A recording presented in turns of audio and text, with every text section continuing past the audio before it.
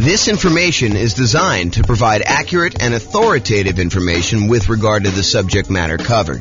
It is offered with the understanding that the presenters are not engaged in rendering legal, accounting, or other professional services. If legal advice or other expert advice is required, the services of a competent professional should be sought. Welcome to the Birmingham Real Estate Investing and Real Estate Financial Planning Podcast.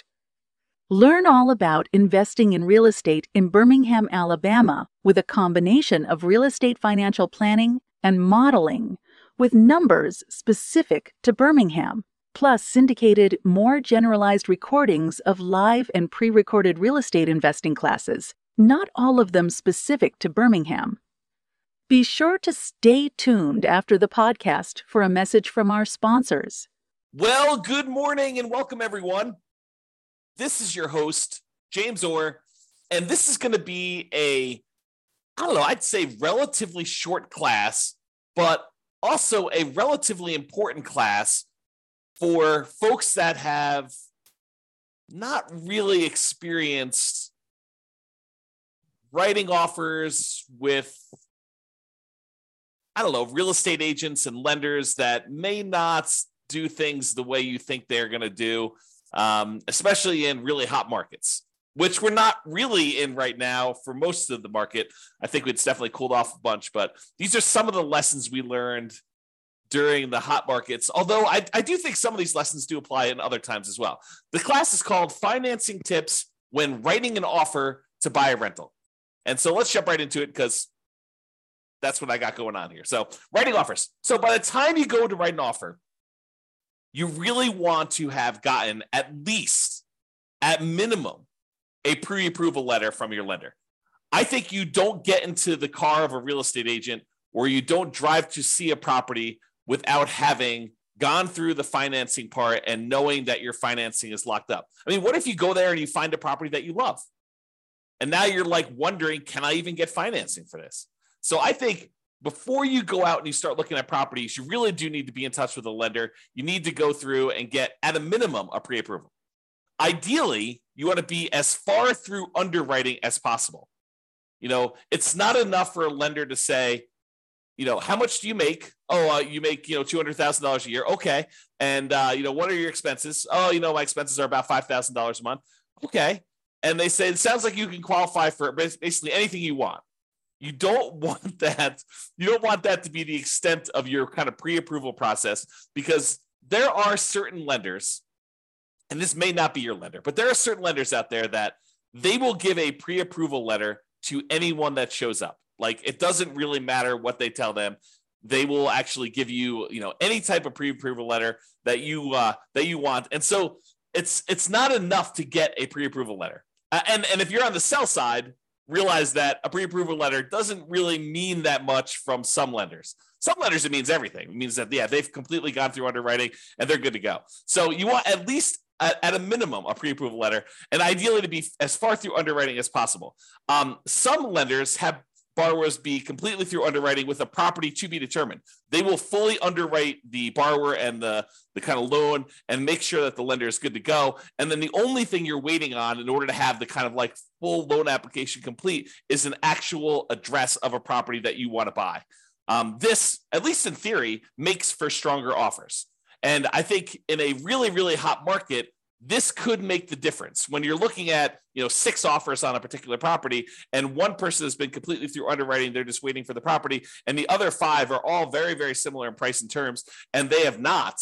I think that can set you apart. It may not be what wins you the offer in a lot of cases, but I think it can be that one little thing that moves you over the edge in a lot of cases. Okay. So by the time you go look to write an offer on a property, you'll want to have gotten a pre-approval letter that you can include with an offer. And I think you should get your pre-approval letter with your maximum, even if you'd prefer to be lower. Even if you tell me, look, James, I am not going to be spending more than $500,000 to buy a rental property, but I qualify up to $800,000. I think there's a compelling reason for you to get a letter, your pre-approval letter from your lender with your maximum, even though you do not intend to ever go to your maximum. Why? Because sometimes things change. Sometimes you'll be out looking at properties and you're talking to your real estate agent. Your real estate agent says, hey, I know that you're really not interested in fourplexes, but this fourplex just came on the market and it's actually a really good deal. And you're like, well, I was looking more at single family homes and I was looking to, do $500,000 or whatever number you were, on the single family home, but let's go look at the fourplex. Let's see what it is. And you go to the fourplex, you're like, actually, this is great. This is going to be a perfect rental property for me. And, it's $795 or, it's $900 and you got to put $100,000 down. And you're like, if you didn't have your letter with your max, and let's say this is on like a Sunday morning and your lender's in church and your lender doesn't work on Sundays because that's their deal. And you can't get an updated letter from your lender, but you know that this property, this fourplex is going to go really quick. And you're like wanting to make your offer and come across strong, get this thing tied up before other people kind of come in and do it. You not having a letter with your max on it could lose you a deal. And I've seen it happen. So I think you should get a letter with your max, even if you prefer to go lower, even if you know that you're never going to go to your maximum. I think you get a letter with your maximum and you start there. Do not wait till the last minute. You don't want to wait and not have a pre-approval letter ready to go and then go look at this, go look at properties on Sunday and then come across like the one you need. And you know that they're going to have multiple offers that are all due by 5:00 and your lender is not available to get you your letter. So you need to be sure that you have this stuff lined up in advance. You can't wait to the last minute to do this. If I can stress that enough, have this stuff done in advance, ideally before you even go look at properties, because I've seen this happen more often than I'd like to admit. A lender will, you're going to go out and look at properties after work with your real estate agent, but your lender doesn't work evenings, especially local credit unions and banks where the lender works bankers' hours, but you really want an offer. And in a really slow market, this probably isn't that big of a deal, right? Like, what's the difference if, the property's been sitting on the market, languishing on the market for 95 days, and you come along and you want to make an offer? What's another day if you wait till the next day to get them their lender letter? You basically go and you make your offer on the property and you can tell them, look, the lender's not available right now. I'll go ahead and make my lender letter on the next day and I'll go ahead and get that to you tomorrow. And, on a property that's been on the market for 95 days and hasn't had any action, I don't think that's going to be a big deal. I think where this really comes into play is you have a super hot market or a super hot property, even in a soft market that just hit the market and it's getting action. That there are people all wanting to do it.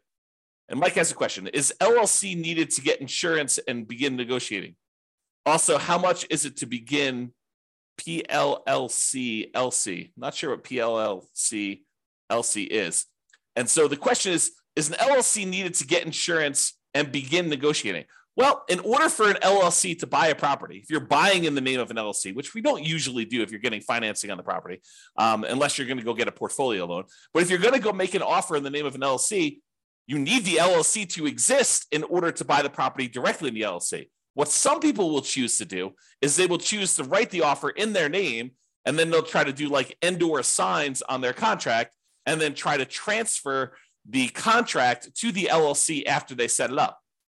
Now, this is intended to be that sort of discussion. However, I will tell you that sophisticated sellers and sophisticated real estate agents that are representing their sellers sometimes will balk at the idea of an and/or signs on a contract. Even if you have a reasonable story, they will say, look, I want to know who we're selling the property to. I don't want you to be able to assign it to someone else. The reason we're accepting your offer, especially if you've got multiple offers coming in, you have 6 offers on the table and you're trying to decide which one to go with. Part of what you're doing is you're trying to evaluate the particular buyer. And the buyer comes in and says, and/or signs. You're like, well, how do I know it's going to be you that's trying to close on this property? And so even if you have and/or signs on it and you're going to try to assign the property to an LLC while you're under contract, I don't think that's as good of a deal. Now, in a lot of cases, if you're going to buy properties, I think not every investor, but a lot of investors, they're going to buy properties and they're going to get loans in their own names. And they're going to probably need to buy that property in their name. Then if they choose to, with the advice of an attorney, go ahead and, deed the property from their own personal name into an LLC for asset protection purposes. you want to discuss the pros and cons of that with your attorney and find out if you're willing to take on the risk of the loan possibly being called due, because moving a property from your own personal name into an LLC does violate the due on sale clause, a due on transfer clause, which you'll want to just discuss those pros and cons with your attorney and see if that's worthwhile for you for your asset protection reasons. You can get a portfolio loan in the name of an LLC and buy it that way. That way, the LLC is actually the one buying the property, and you are signing for the loan to kind of guarantee it in most cases, with those portfolio loans. But I'm not sure if that answers your question, Mike. Is an LLC needed to get insurance and begin negotiating? Yeah, I think you need to have the LLC exist in order to get insurance too. And to begin negotiating. Yeah, if you're having the LLC be the one that purchases it, it helps to have the LLC done. So maybe having an LLC done in advance makes sense to you. But if you're trying to buy in your own name, I don't think you need the LLC at that point. You can go talk to your attorney and get advice from your attorney as to the legality and asset protection reasons for doing that. But that's kind of my thing. And I don't know what PLLC is or LC is. So if you want to tell me what that is, you can share with me. Okay, so we talked about writing offers there. So let's talk about the pre-approval letter. Important. It should be done before looking at properties. Get a pre-approval letter from the lender and have them send it to your agent. So you can get a copy, but I would also have a copy sent to the agent. When you do make an offer, you will likely we'll usually ask the lender to adjust it to the exact offer price. Now, let's talk about pros and cons of that. Because I just said to you, get a letter with your maximum on it. But then I just told you, usually we want the lender to adjust it to be the exact offer price. And so we usually, when we're about to make an offer, your real estate agent should reach out to your lender and say, hey, look, we're about to write an offer on this property. Is Mike good to go for getting his loan? And the lender says, yeah, he's good to go. He says, hey, we're thinking about making an offer for, whatever it is, $450. And I know he's qualified up to $700. Yes, $450 is fine. I'll go ahead and send you an updated letter with $450 on it so that you could do that. Why do we want to have the exact offer price on a pre-approval, pre-qualification letter instead of that $800,000 that you're qualified for as the max? I think the reason for putting an exact price on there is that you don't want to give up some of your negotiating room. You don't want them to know that you could qualify for more, especially if you're coming in light. You don't want them to know that, hey, look, he could qualify for $800. Why is he coming in $25,000 light on this property? You don't want to do that. You don't want to tip your hand and show them how strong you are. On the other hand, you want to show them that you're strong enough to get the deal done, and it's not going to be an issue for you. So the kind of like the argument to put your max on there is to show them that, hey, you're a super qualified buyer, and this isn't going to be an issue. You're not going to have a problem qualifying for a $400,000 loan because you're qualified up to $800,000. But I like to use the exact price in most cases because I don't want to give up some of our negotiating room on the upside. Okay, so that's what you do. In some rare cases, if it's a lender that the real estate agent has worked with in the past a lot, some of the lenders will say, hey, look, this person is qualified up to $800,000. If you're going to make offers with them and I'm not available, you have my permission to edit the Microsoft Word document that has their number as long as you don't exceed $800,000 on this. So, some lenders will say to the agent, and some agents will be willing to do this because there's probably some liability there for the real estate agent to do this. But some of them will kind of like say, look, we work together. I know that you're not going to go above the 700. And they'll say, yeah, you can go ahead and adjust it as long as you don't exceed 700 on this particular buyer. And they'll allow them to just make the adjustment on the letter. It's probably some liability there. May even get in trouble for doing that. But some lenders have told, at least me in the past, that you can do that. But I always get the lender to do it if I can. So that's been what we do there. Sometimes they'll give you a letter with 800 and you ask them, can you lower it to that? And they'll say, yeah. And then you just go adjust the document, you lower it down. I don't know. Maybe you get in trouble for doing that. Not sure. And then usually when you make your offer, you're going to include the offer via something like DocuSign or whatever you use in your particular marketplace. And typically what I like to do is on the very first page of the offer packet, you want to send over that pre-approval letter so that it is front and center and shows you that you're dealing with someone who's qualified and understands the importance of being qualified when you make your offer. You want to start with your best foot forward. And I think putting that pre-approval letter there makes the difference. Okay. So short class, in conclusion, there are some financing related things you should do before going to look at properties. Number one, get qualified with a lender. And number two, get that pre-approval letter so that you have it with you and you can submit it. You don't want to wait to the last minute and find yourselves with the property that you want in a tight time situation where you cannot get a hold of your lender because they're on a plane, they're at their kid's soccer game, who knows what, and you're trying to move fast and hit a deadline for some reason. Not all lenders work real estate agent / broker hours, weekends and evenings. Some of them, especially the more banker types, tend to work those sort of like 9 to 5-ish hours, and it's really hard to get with them after hours. So you want to take care of this stuff in advance. This will give you the highest odds of success should you find an amazing deal when you're out looking at properties. That's it. Okay? So that's it. Mike, did you have any other questions? Because you're the only one on live. Otherwise, we're going to end the call right now. Very short class today. I'll give you a couple seconds. Going once. Nope. So Mike says, thanks, you answered it. Didn't know about the portfolio loans. Yeah, so to address that, you can get a portfolio loan in the name of an LLC. Most of the time when you're buying with traditional conventional financing, FHA financing, VA financing, USDA financing, all of those, you're not going to be able to buy in the name of an LLC. You'll need to buy in your own personal name for that. You'll need to personally guarantee it. You can buy in these portfolio loans from the lenders in the name of an LLC. I've got one right now with a client of mine, a friend of mine, and we actually have a partnership together where we are part owners in this LLC. But there's still a personal guarantor on that loan. So even though we bought it in the name of an LLC, we are still personally guaranteeing that particular loan. So you want to go do that. One of my POV on HELOC also. Yeah, I'm not sure what the reference is for that, but point of view on HELOCs. Yeah, I mean, HELOCs are just a tool. It's like another type of financing for accessing equity, especially in a market where, you know, the prices have gone up a lot and you have a really good underlying first mortgage on the property. Sometimes we don't want to do a refinance on that mortgage because the mortgage is so amazing. You know, it's a 3% mortgage on a property and now interest rates are at 7%.